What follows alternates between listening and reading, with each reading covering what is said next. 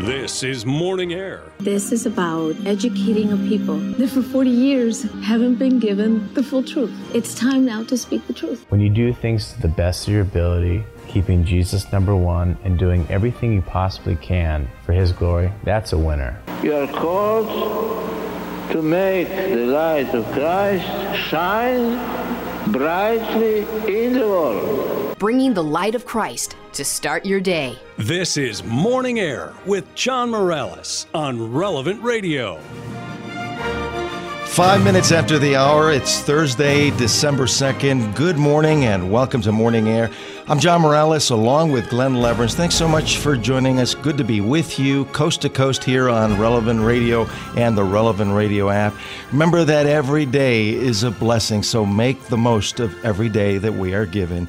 On Thursdays, we always remember the institution of the Holy Eucharist on Holy Thursday by our Lord Jesus Christ. Now, yesterday was a big day for our nation. The U.S. Supreme Court heard oral arguments in the Dobbs versus Jackson case, a case that could overturn Roe v. Wade. It's now in the hands of the justices, and a decision is expected sometime in June of next year. We'll have much more reaction to the Dobbs case coming up a little bit later in the show. In the meantime, let's continue to pray for Our Lady's intercession, that the justices be wise, courageous, and make the right decision. We start every show and every hour in prayer, giving thanks to our Lord through the intercession of the Mother of God, our Blessed Mother Mary. In the name of the Father, and of the Son, and of the Holy Spirit. Amen. Hail Mary, full of grace, the Lord is with thee. Blessed art thou among women, and blessed is the fruit of thy womb, Jesus. Holy Mary, Mother of God, pray for us sinners, now and at the hour of our death. Amen. Our Lady of Guadalupe, patroness of the Americas, patroness of life and of Relevant Radio, pray for us. St. Joseph, in this year of St. Joseph, pray for us. St. John Paul II, co-patron of Relevant Radio, pray for us. And we always invoke the Holy Spirit here on Morning Air when we pray, "Come, Holy Spirit, come." In the name of the Father, and of the Son, and of the Holy Spirit. Amen. As we do every morning, our power scripture from the Playbook of Life is from Matthew 7:21. Jesus the Lord says, "Not everyone who says to me, 'Lord, Lord,' shall enter the kingdom of heaven, but he who does the will of my Father who is in heaven." Our Lord Jesus Christ reminds us that it's not good enough to say, "Lord, Lord." We must do God's will, not just give him lip service to enter the kingdom of heaven. As we prepare for Christmas during this Advent season, let's make sure that we have no lip service in our Christmas preparations. Let's totally give our lives to Jesus and be his witnesses so that we can have a joyful and a holy Christmas season. We always pray with great confidence, "Jesus, I trust in you." Now, Pope St. John Paul II often spoke about the culture of life and the culture of death. In light of the historic Dobbs abortion case that's captured the attention of our nation, and various tragic other events like the Waukesha Christmas parade and the high school shootings in Michigan that left 4 students dead on Tuesday of this week, in both cases taking the lives of innocent people, how can we explain the total disrespect for life in our culture and across our nation? In fact, just in this year alone, there have been 28 school shootings, with 20 of them coming since August 1st. Now joining us for much more perspective is Monsignor James Shea, the president of the University of Mary and a regular contributor to Morning Air. To learn much more about the University of Mary, visit cometomary.life. Monsignor Shea, good morning. Welcome back to Morning Air. Thanks so much for joining us this morning. Always great to be with you. Good morning, John. It's great to be with you, too, especially to talk about such important topics. Well, Monsignor, being the president of one of the most pro-life universities in America, if not the most pro-life, I'd love to get your take, first of all, on the Dobbs case, the oral arguments that went on yesterday at the Supreme Court. This is a big deal for our country. What are your thoughts on what you saw? Well, I think those of us who are in the pro-life movement, who care about the legal protection of unborn human life in our country. Yesterday was a big day, and we had been watching it carefully and praying and fasting in anticipation of it. You know, I've been involved in the pro-life movement for most of my life. I was born a couple of years after Roe versus Wade, and I remember, you know, in the early 70s, the Supreme Court decided cases in January, not in balmy June. And so we would have a gathering here at the state capitol in North Dakota in the dead of winter every year. And my parents always took me and my brothers, all of us, up to the Rally for Life at the state capitol in North Dakota. And I've probably been to the National March for Life 15, 20 times in the course of my life. And so I've been watching it. I know I'm just one of millions of pro-life people in our country who have been watching the Dobbs case very carefully. From what we heard yesterday, John, the oral arguments appeared to go relatively well. I haven't had a chance to examine them with specificity, but we're hearing that from the questions that were answered, there's a signal that the central framework of Roe will fall. We don't know that for sure, but we need to continue between now and June, when the decision will be released, to pray and to hope and to fast for life and for the legal protection of unborn human life. If Roe falls, of course, that's not just the end of something, it's the beginning of something as well. It's time for us as pro-lifers to really stand up and work for the dignity of life in a deeper way, for providing support, whatever support's needed, for women who face crisis pregnancies or problem pregnancies, who find themselves in difficult situations, and to win the hearts and minds of our countrymen and women around this issue, which is so vital to the future of our country. Monsignor Shea, so many people, so many pro-life groups all across our nation are praying. There are so many prayers, praying specifically for the justices, that they make the right decision. When we talk about overturning Roe v. Wade, we're talking about a case that has resulted in over 63 million unborn babies dying from abortion. For us, it's almost impossible to wrap our minds around such a number. I really believe that this is the greatest example of what St. John Paul II, used to speak about when he talked about the culture of death versus the culture of life. Well, that's right. You know, we here on this campus, we had Mass yesterday in our large chapel, and we prayed with all our hearts.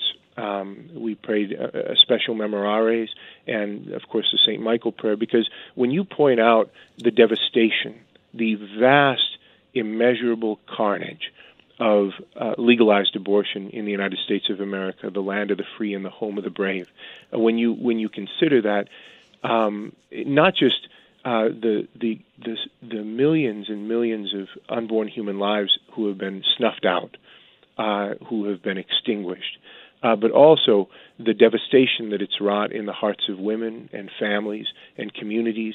It really is something which points to what John Paul II used to call, as you said, the culture of death. And it's important for us to remember as we, and I think we'll have a chance to chat about this, but as we consider the landscape of violence in our times, as we consider the sullen and cavalier disregard for human life and its dignity that we see all around us, we do know that this isn't simply about political machination and maneuvering. This isn't simply about the Supreme Court or the Congress or the White House or state legislatures. This is a question of spiritual warfare. Mother Teresa, remember, used to talk about how this is an almost unbelievable form of violence, to find a way to turn a mother against her child, or to convince women that they have no support and nowhere to turn when they find themselves in danger. That kind of, or in trouble, that kind of set of circumstances is diabolic in its origins. In other words, there's an attack against life because God hates death, and Jesus came by his resurrection to conquer death, to defeat it, permanently, and to raise us to life and to teach us how to live in the light of life. And so I think that it's important for us to remember that we need to fight this battle on many fronts. One of them, obviously, is and clearly is on the front of doing everything that we can do from a political standpoint and also from a social standpoint to advance the cause of life. But another one, of course, is to make sure that we're exercising our faith in the midst of this and seeing that there's a battle against principalities and powers, that Jesus himself is fighting on our behalf, and that we can join in that fight with him, but only with his weapons and only with his courage. Monsignor, what's been the reaction of the students on the campus of the University of Mary as they've been paying attention to this Dobbs case and the oral arguments and the reality that Roe v. Wade could possibly be overturned? Well, so I've had a chance to talk here on Relevant Radio many times about how proud I am of our students, the way that they comport themselves around this issue. They're not young women and men of anger or rage, and they're I think have been disillusioned of the idea that the way that the world goes about things is the way that we should go about things. And so our pro-life group on campus is very engaged on many different levels, and our student body itself is deeply pro-life. But there is that sense. Catherine Jean Lopez was here for prayer day a couple of weeks ago and was talking about the Dobbs case and saying that we should pray and fast for Dobbs, and our students certainly have been doing that, and so they've been in adoration around the clock. They've been praying rosaries, and they've been encouraging each other to stay calm and charitable and focused, and to remember that this is a cause which we need to do as much as we can humanly for, and then leave it firmly in God's hands. Our guest this morning, Monsignor James Shea, the president of the University of Mary, and we're talking about a little bit about the Dobbs case and also just the culture of disrespect for life that we've been seeing in our country. Monsignor, defending life from the first moment of conception is obviously crucial, but it's also important to respect life out of the womb. We're seeing all these events. Just in the last few weeks, the Waukesha Christmas parade tragedy, the shooting at a high school outside of the Detroit area this past week. Both cases, lots of lives, innocent people have died. What is going on with the culture of death in our country? I feel at times like the disrespect for human life is like people almost look at life like it's like a shooting game, like a video game or a TV show, like it's not real. There's just every weekend you hear about shootings going on in major cities across our country. Yeah, well, so on one hand, you mentioned the influence of video games and virtual reality and social media and all of those different types of things, which have led to a vulgar streak in our culture. And of course, pornography is another great source of sort of desensitization. And so there are lots of forces at work which cause people not to understand that the obligation to support and to love life, not just life in a conceptual way, but the lives which are right in front of us every day, in and out of our daily lives, that to love and protect and to defend those people we can see and those people that we can't see is really fundamental. So I think that that's really important. When we ask what's going on, I think that there we're tackling, John, an intriguing and urgent question. And it's important for us to remember that we're not utopians as Christians. We don't believe in perfect societies in a fallen world. And so we know that though things maybe haven't always been as bad as what we're perceiving right now, they've always been bad since that day in Eden, since that first rebellion of our first parents. And so we do carry around within us as fallen human beings the wound of sin. And that's something that we need to be saved from. And it's really important that we understand that. And so when we look around, sometimes we're tempted to ask continually, why? Why would this happen? Why would it happen? On one level, the unspeakable evil that we're talking about, whether we're talking about the Christmas parade or the shooting in Michigan or all of the school shootings that have happened in the course just of this school year, or whether we're talking about the tremendous and deeply troubling, shocking, and horrifying violence of abortion, no matter what we're talking about, we're touching upon this wound of fallenness, this violence, which is, in a certain sense, in our system, and that we really do need to be freed from, that we need to be rescued from in that sense. And so we can ask why, but we also want someone to do something about it. And that's why I was talking earlier about the spiritual warfare and about the battle which is happening in faith just beyond our eyes, that we can take part in through prayer and fasting and through living holy lives. Because I think that that redemption, that presence of Christ in our individual lives and in the culture is very deeply important. It's no accident, John, that even as the number of baptisms, of annual baptisms, is decreasing in our country, that violence is going up. Because baptism, of course, isn't just sort of a symbol. None of the sacraments are kind of just reminders or sort of visible initiations of some kind. They're God acting in invisible ways for the sanctification of the world, which is also our protection and our hope. And so I think that all of these things that are happening and that we often wring our hands about and become deeply discouraged about are results of the fall, and they're an opportunity for us to rally close to the heart of Christ and to make sure that we're participating fully in our faith and encouraging others to be involved in their faith too, because that's, in the end, how a true peace comes to the earth, through the arrival of Christ the King.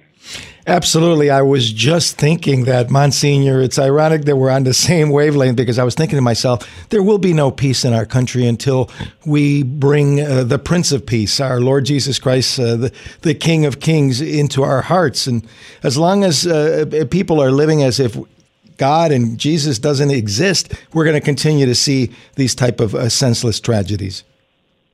Well, right, and here we are, right in the middle of the season of Advent.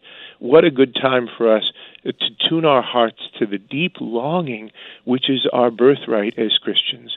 Our baptism sets us on the path to everlasting life, and that's our true home. That's our native country. That's the place where we really, really do want to go and long for all the time. And in the midst of our existence here in this valley of tears, it's important for us never to lose our joy, never to lose our hope, and never to forget that the one who is coming to us in Advent, the one for whom we long, is the answer not just to our personal problems and struggles, but to the problems and struggles of the whole human race, all our brothers and sisters. And we're responsible for each other. We belong to each other here upon this earth, and we're responsible to do the best that we can to welcome the Prince of Peace every day into our hearts, into our lives, into our world.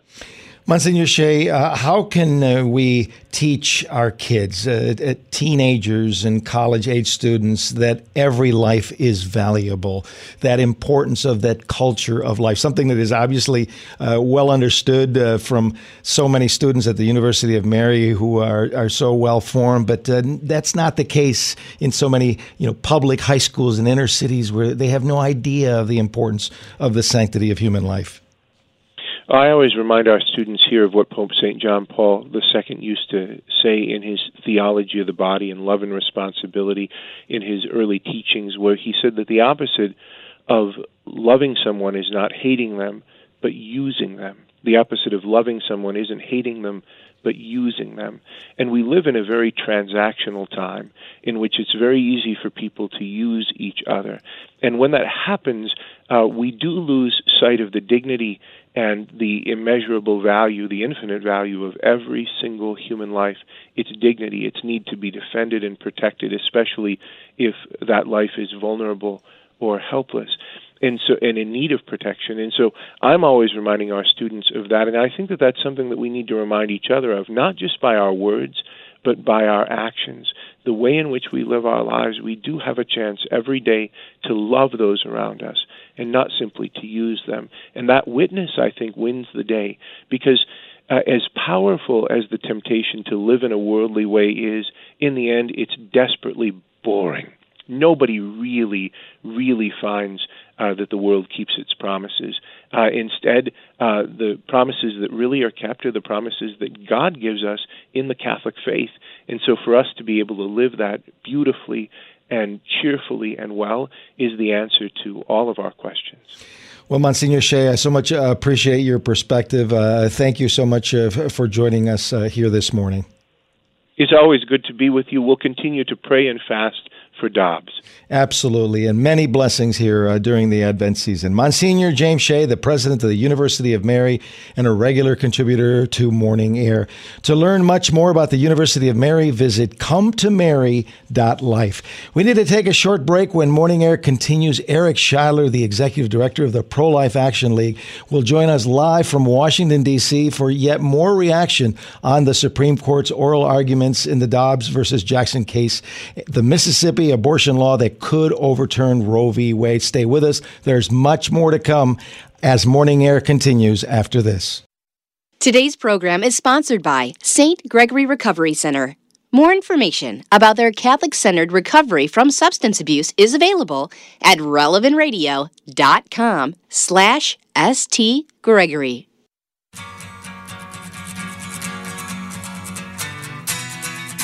Get connected to the conversation. Call us now at 888-914-9149. That's 888-914-9149. You're listening to Morning Air with John Morales on Relevant Radio and the Relevant Radio app. Sure plays a mean pinball. 30 minutes after the hour. Welcome back to Morning Air. I'm John Morales along with Glenn Leverance. Thanks so much for joining us this morning. Our number, if you want to be part of the program, 888-914-9149. That's 888-914-9149. Now, yesterday morning, the U.S. Supreme Court heard oral arguments for nearly 2 hours in the case Dobbs versus Jackson Women's Health Organization, a legal challenge to Mississippi's law that bans abortion after 15 weeks of pregnancy. Many legal scholars on both sides of the abortion issue agree that this could be the case that finally overturns Roe v. Wade after nearly 50 years. Justice Clarence Thomas made it quite clear that there's no right to abortion in the Constitution. Listen to a part of the oral arguments followed by Justice Sonia Sotomayor. General, would you specifically tell me, state what the right is? Is it specifically abortion? Is it liberty? Is it autonomy? Is it privacy? What is confusing is that if we were talking about the Second Amendment, I know exactly what we're talking about. If we're talking about the Fourth Amendment, I know what we're talking about because it's written, it's there. What specifically is the right here that we're talking about? The viability line discounts and disregards state interests, and the undue burden standard has all of the problems. How is your interest anything but a religious view? The issue of when life begins has been hotly debated by philosophers since the beginning of time. It's still debated in religions. So when you say this is the only right that takes away from the state the ability to protect a life, that's a religious view, isn't it? Because it assumes that a fetus is life at when? You're not drawing here. When do you suggest we begin that life? And joining us now live from Washington, D.C. is Eric Scheidler with much more on the Dobbs case. Eric is the executive director of the Pro-Life Action League, which is based in Chicago. Good morning, Eric. Thanks so much for joining us. Thanks for taking the time to be with us. It's always good to be with you. You know, John, it's especially good to be with you at this point because this case is I'm struggling to find words to describe the sense of optimism and hope that I'm feeling, and I think is shared across the pro-life movement right now. The vibe outside the Supreme Court yesterday, I was out there for about 6 hours before and after the hearing. The vibe was so incredibly positive on the pro-life side. First of all, because we were concerned D.C. is a very liberal city, a very pro-abortion city, and they have very pro-abortion policies right there in that city. And we were concerned that we were going to be outnumbered out in front of the Supreme Court. But it was like a 3-1 or even 4-1 pro-life crowd. And on the other side, and they literally had us split into two halves on the steps of the Supreme Court. That the pro-abortion side seemed so angry, despondent, desperate, and just down-spirited. It was palpable, and I don't know how much we can take from just the mood or the feeling out there, but I'm heading back to Chicago with just an incredible spirit of optimism and excitement and real energy to take the next step, because if the Supreme Court does go so far as to overturn Roe v. Wade, boy, that's when the pro-life movement, in a sense, really begins. Absolutely. Eric, there's no question yesterday was a historic day, both outside and inside the Supreme Court.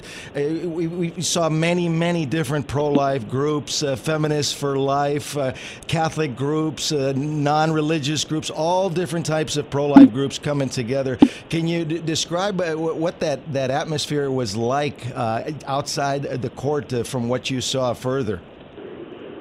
Well, to see evangelical pro-lifers and Catholic pro-lifers and Jewish pro-lifers and Orthodox pro-lifers and atheist pro-lifers all sharing this moment, the positiveness. I mean, it was a dense crowd, and you'd bump into somebody with your sign, and they'd say, "Excuse me," and give you a hug. It was just the most incredible thing.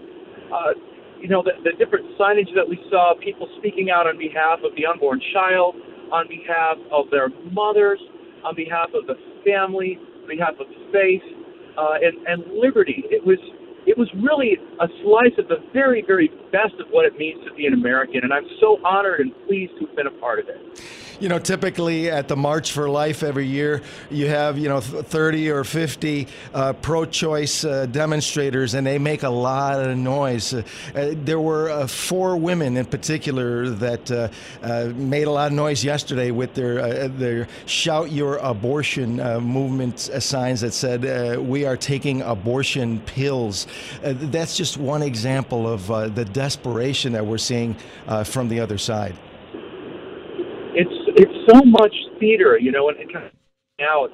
And I've known this for many years as a pro-life activist, that very often the issue isn't really abortion. It isn't really the pro-life movement. It's more of a kind of a bizarre kind of an attempt to justify one's own sort of, sort of self-centered and petulant kind of an attitude. And, really we need to pray for those folks, because they're so incredibly misguided that they wouldn't see at least some kind of sorrow in abortion. The vast majority of people who say they're pro-choice, they at least recognize there's something sorrowful and regrettable about abortion. And they've really kind of lost the plot, so many on the radical pro-abortion side. They think that the way to win is to double down and make abortion a kind of sacrament of sorts. That sounds maybe extreme, but I think that's really what they're trying to do, though they might not use those words. And I think it really, they need our prayers, but it also gives me a lot of encouragement, because it shows that they're just losing it. They don't know how to talk to the American people. I mean, I saw signs out there about how it's transphobic to use the phrase pregnant woman. You have to say pregnant person now. That just does not resonate with the American people. That's not a policy or an attitude that average Americans are going to care about. And this really opens the door for us to walk in and talk like normal people, to talk about women and how pregnancy affects them, how abortion harms them, and really advance the cause in this moment when the other side is really walking away from normal conversation. Eric, the mainstream media obviously reacted yesterday. It seemed like everywhere you look, there was coverage of this Dobbs hearing. What were your impressions of how the mainstream media reported on yesterday's events, as well as Planned Parenthood and big abortion? How do you think they're reacting? Well, they, as usual, they downplayed the presence of pro-lifers. I think it was... I don't want to get wrong, I think it was NBC actually that talked about how there was, a big pro-choice crowd, and then they talked to one pro-life person without acknowledging the size of the crowd that was so huge. We expect that. But I was really encouraged by how willing they were to talk about Roe versus Wade being overturned. I came away from the hearing, and I listened to the entire thing during the rally. I had my AirPods in, I was listening to the whole thing. I came away convinced that the Supreme Court was going to uphold the Mississippi 15-week abortion ban. I was optimistic, but cautiously so, that they might even go so far as to overturn Roe v. Wade. Whether they do so explicitly saying this was a bad ruling, we're overturning it, or whether they just effectively overturn it through the actual ruling they put forward. But to see the mainstream media, the left-wing media, the pro-abortion groups talking about this as the end of Roe v. Wade, as if that's almost inevitable, I found to be very encouraging. And I wondered if maybe they were right, and I hope that they are, that this is going to spell the end of Roe v. Wade. Well, a lot of folks were paying attention to what was going on inside the Supreme Court. Mississippi Solicitor General Scott Stewart told the court that Roe v. Wade needs to be overturned because abortion terminates a human life. And obviously, in light of the 62 million plus unborn babies that have died, he hit it right on the nose. I mean, that's really part of the issue. It took my breath away. It really took my breath away. Those first few minutes of the hearing, which was the first 20 minutes or so, were actually broadcast on the pro-life side, and to hear the way that General Stewart went after Roe v. Wade in just those first couple of minutes, with so much confidence and so much legal brilliance, was just stunning. I was so impressed. I was so excited, and so was the rest of the crowd. But notably, as the hearing began to be broadcast outside the steps of the Supreme Court, the pro-choice side continued their ranting and raving and rambling. They did not really care to hear what was happening inside the Supreme Court as the pro-life crowd sort of gathered in close and listened closely to hear what was happening right inside that beautiful building, which is such a monument to justice and liberty. Really a very exciting moment, and I just can't tell you how exciting it was for all of us who were there, and not just there, but all over the country. People were hosting watch parties.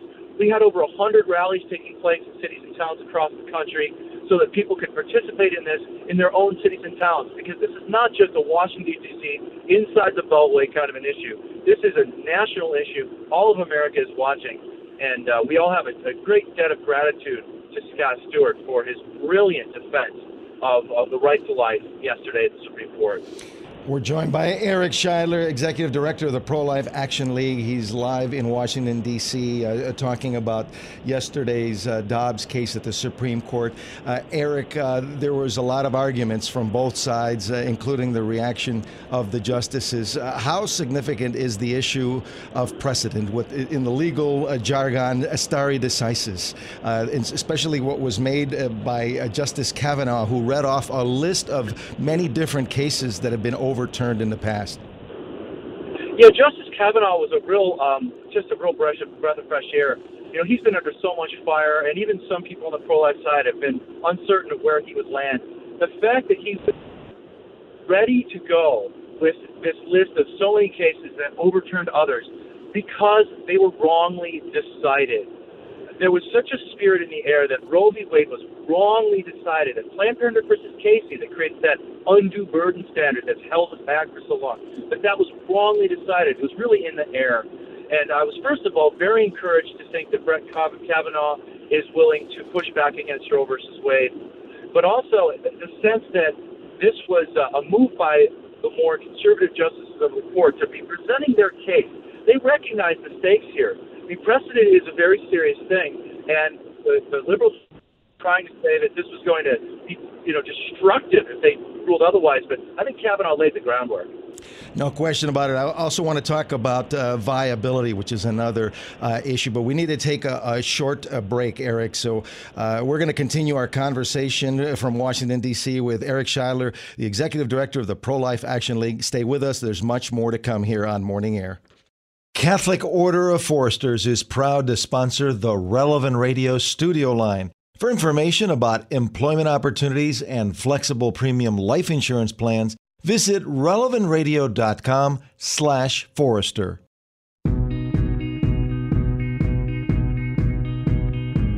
If we think that the prior precedents are seriously wrong, if that, why then doesn't the history of this court's practice with respect to those cases tell us that the right answer is actually to return to the position of neutrality and not stick with those precedents in the same way that all those other cases didn't. And that was Justice Brett Kavanaugh, part of the proceedings yesterday at the Supreme Court in the Dobbs case. As we continue talking about this case live from Washington, D.C. with Eric Scheidler, the executive director of the Pro-Life Action League. I think as we continue talking about precedent, I think Justice Kavanaugh was very precise in his comments. Yes, to hear a justice talking this way out loud in the Supreme Court finally about Roe versus Wade and the idea of the court simply backing away from this issue is a real moment, a historical turn for us. And that's one of the reasons I'm convinced that Roe v. Wade is going to at least crumble, because for the Supreme Court to uphold Mississippi's 15-week ban would be to effectively dismantle Roe. And this was brought out by not only the liberal justices, but also those arguing in favor of keeping Roe versus Wade. They're calling the viability line, which is where the Supreme Court decided that at that point maybe the states could start to restrict abortion a little bit. They're calling that the main finding of Roe versus Wade, which is what the Planned Parenthood versus Casey case said as well, that this is the main finding, the central finding. And if they push back against that, as they seem very, very likely to do, that means going against that horrible precedent. And not only will this affect the pro-life movement and affect the lives of unborn children, it will also affect our national politics. This is something that's really come home to me of late. Our national politics, our ability to solve the big problems that we face, infrastructure, healthcare, immigration, has been undermined and really stalled by the focus on abortion and how this polarizing issue has just kept Americans from being able to come together on other issues. So not only is this a historic moment for the abortion issue and the pro-life movement, I think this could be a historic moment for the history of our nation. Eric, I was listening to some of the reaction from some of the different legal constitutional scholars who said that you really can't defend Roe from the Constitution because it doesn't follow constitutional law. It's very, very difficult to defend Roe based on the Constitution. It's not just the attorneys and scholars who are on the pro-life side of this case who've been saying that. People like liberal jurist Lawrence Tribe and even former Justice Ruth Bader Ginsburg argued that this was a badly decided case, that it really had no foundation in the Constitution. Ruth Bader Ginsburg thought that a less extreme ruling might have been able to be founded in the Constitution, but it certainly wasn't. And I'm not a lawyer or legal scholar, so I'll leave it to others to really parse how all of that works. I think the takeaway for us Americans is that this ruling was made up by 7 justices in 1973 out of whole cloth. Blackmun, the author of the Roe v. Wade ruling, even admitted to Justice Stewart, who was pushing back at him and saying, hey, let's not have it be the first trimester that is the limit, because that was Blackmun's original draft. Let's go all the way up to viability. He said, well, it's arbitrary anyway. They admitted they were making it up. This was built out of whole cloth. It was an act of what Justice Byron White called raw judicial power that had no foundation in any kind of precedent in the Constitution itself, in the history of our country, in the common law, and I'm sure that it is going to be at least torn apart, if not utterly overturned by the Supreme Court here, and I'm so excited about this.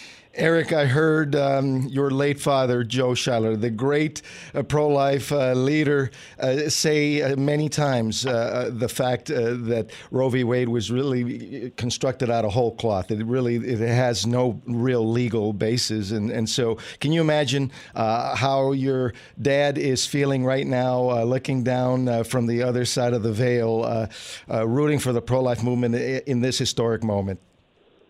It really does bring this sort of eschatological contemplations to me as I think of my father, because he didn't believe he would live to see Roe v. Wade overturned. After the first 5 or 10 years of pro-life activism. I mean, he and my mother originally believed that they would donate 5 years of their life to the cause, and that would do it. That would be enough time to awaken the American people to the horrific injustice, the suicide note, he used to call it, of Roe versus Wade. They quickly learned that abortion was far more entrenched than they thought, and as the years went by, I wouldn't say he lost hope, but he certainly thought it would take longer than we're seeing now. But in his final months, he really started to have a sense of optimism that Roe v. Wade might actually be overturned with all those wonderful justices. I think it was when Amy Coney Barrett was appointed to the court. We had a case in front of her in the Seventh Circuit and had been tremendously impressed by her. I think that may have been what really gave him a sense of optimism. And she was wonderful in her questioning yesterday. And it's so important to have a pro-life Catholic woman's voice coming from the bench yesterday at the court in Washington, D.C. Another reminder that elections have consequences, and that's why we're seeing this 6-3 majority, conservative pro-life majority at this point. I found it astounding, Eric, the reaction of Justice Sotomayor, who tried to say that there's no scientific developments in the last 50 years. I'm thinking, where has she been? Where was she ever? Sonia Sotomayor is an embarrassment. She's talking about how you can tickle the feet of dying people and their foot moves, and somehow that relates to the unborn child, as if embryology hasn't been clear. Alan Guttmacher, the first president of Planned Parenthood after Margaret Sanger, who founded it, wrote a book in 1930 called The Foundations of Life. I forget the exact title, but he wrote about how everyone knows. In 1930, everyone knows that life begins when the sperm and the ovum come together to create a zygote. Somehow, everyone knew that in 1930, and they forgot it by 2021, at least on the left. Sonia Sotomayor was scrambling to insert some of the pro-abortion lobby's talking points into the record, talking about how it would harm the Supreme Court if there was to be a change in this precedent. But I don't think that her confused and unfounded and unscientific words are going to really have an impact on what happens here. Thank God. I think that the Mississippi Solicitor General has summed it up pretty well when he said that with the medical advancements, let's leave it back to the American people to decide. So take it back to the states. Really, it's an argument for the true meaning of pro-choice. This is a democracy, and policies as important and divisive and central to our lives and our well-being and our communities as abortion absolutely must be decided through the democratic process. Or let's forget about democracy. Let's quit pretending that democracy can work. Let's let it work on this issue. Let the states decide, and let pro-life people, let the listeners of Relevant Radio take an active role in crafting that true policy going forward. That's really what this is about, true pro-choice for the people on abortion. Eric, how much of a factor do you think the pressure from the outside, from both sides, how it will affect the Supreme Court? They're concerned about possibly looking political. Do you think the outside influence will make a difference in this decision? Well, I hope the influence of pro-life people, the 105 rallies around the country, the massive pro-life presence outside the court will have an effect on at least convincing the court that they can do the right thing. The court should be independent. The court should make rulings based on justice, but the just ruling here is to side with the unborn child and side with democracy and overturn Roe versus Wade. I'm extremely encouraged that the court is going to do that, and no matter what happens, they're going to be accused of being political. They need to simply do the right thing, do the just thing, overturn Roe versus Wade, and restore a sense of balance on this issue in the United States of America. Many prayers are needed between now and June. A lot could happen between now and then when the announcement is expected. Eric, thanks so much for taking the time to join us from Washington to really break down this so important Dobbs case. Thanks to you, John, and I can't wait to talk to you a little bit more about this next month when we've had a chance to digest and as the March for Life is on the horizon. Absolutely. Thanks so much. Eric Scheidler, Executive Director of the Pro-Life Action League. And now it's time for another episode of Glenn Story Corner.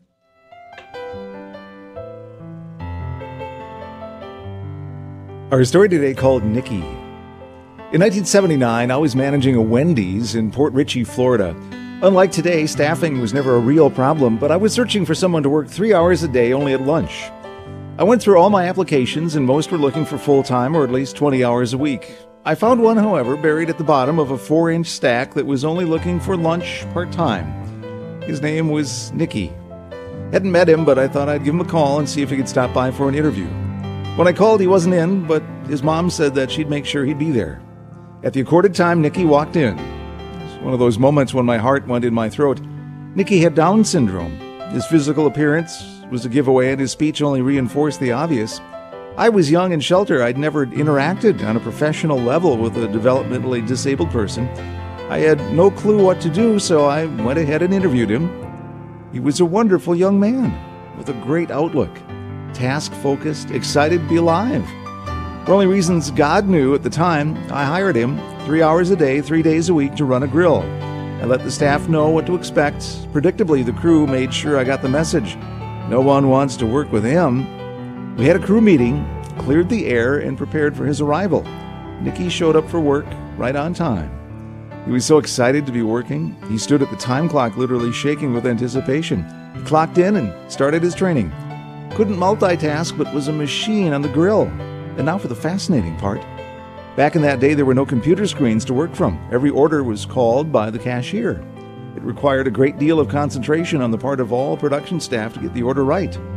While Nicky was in training during his first shift, the sandwich maker next to him asked the grillman trainer what was on the next sandwich.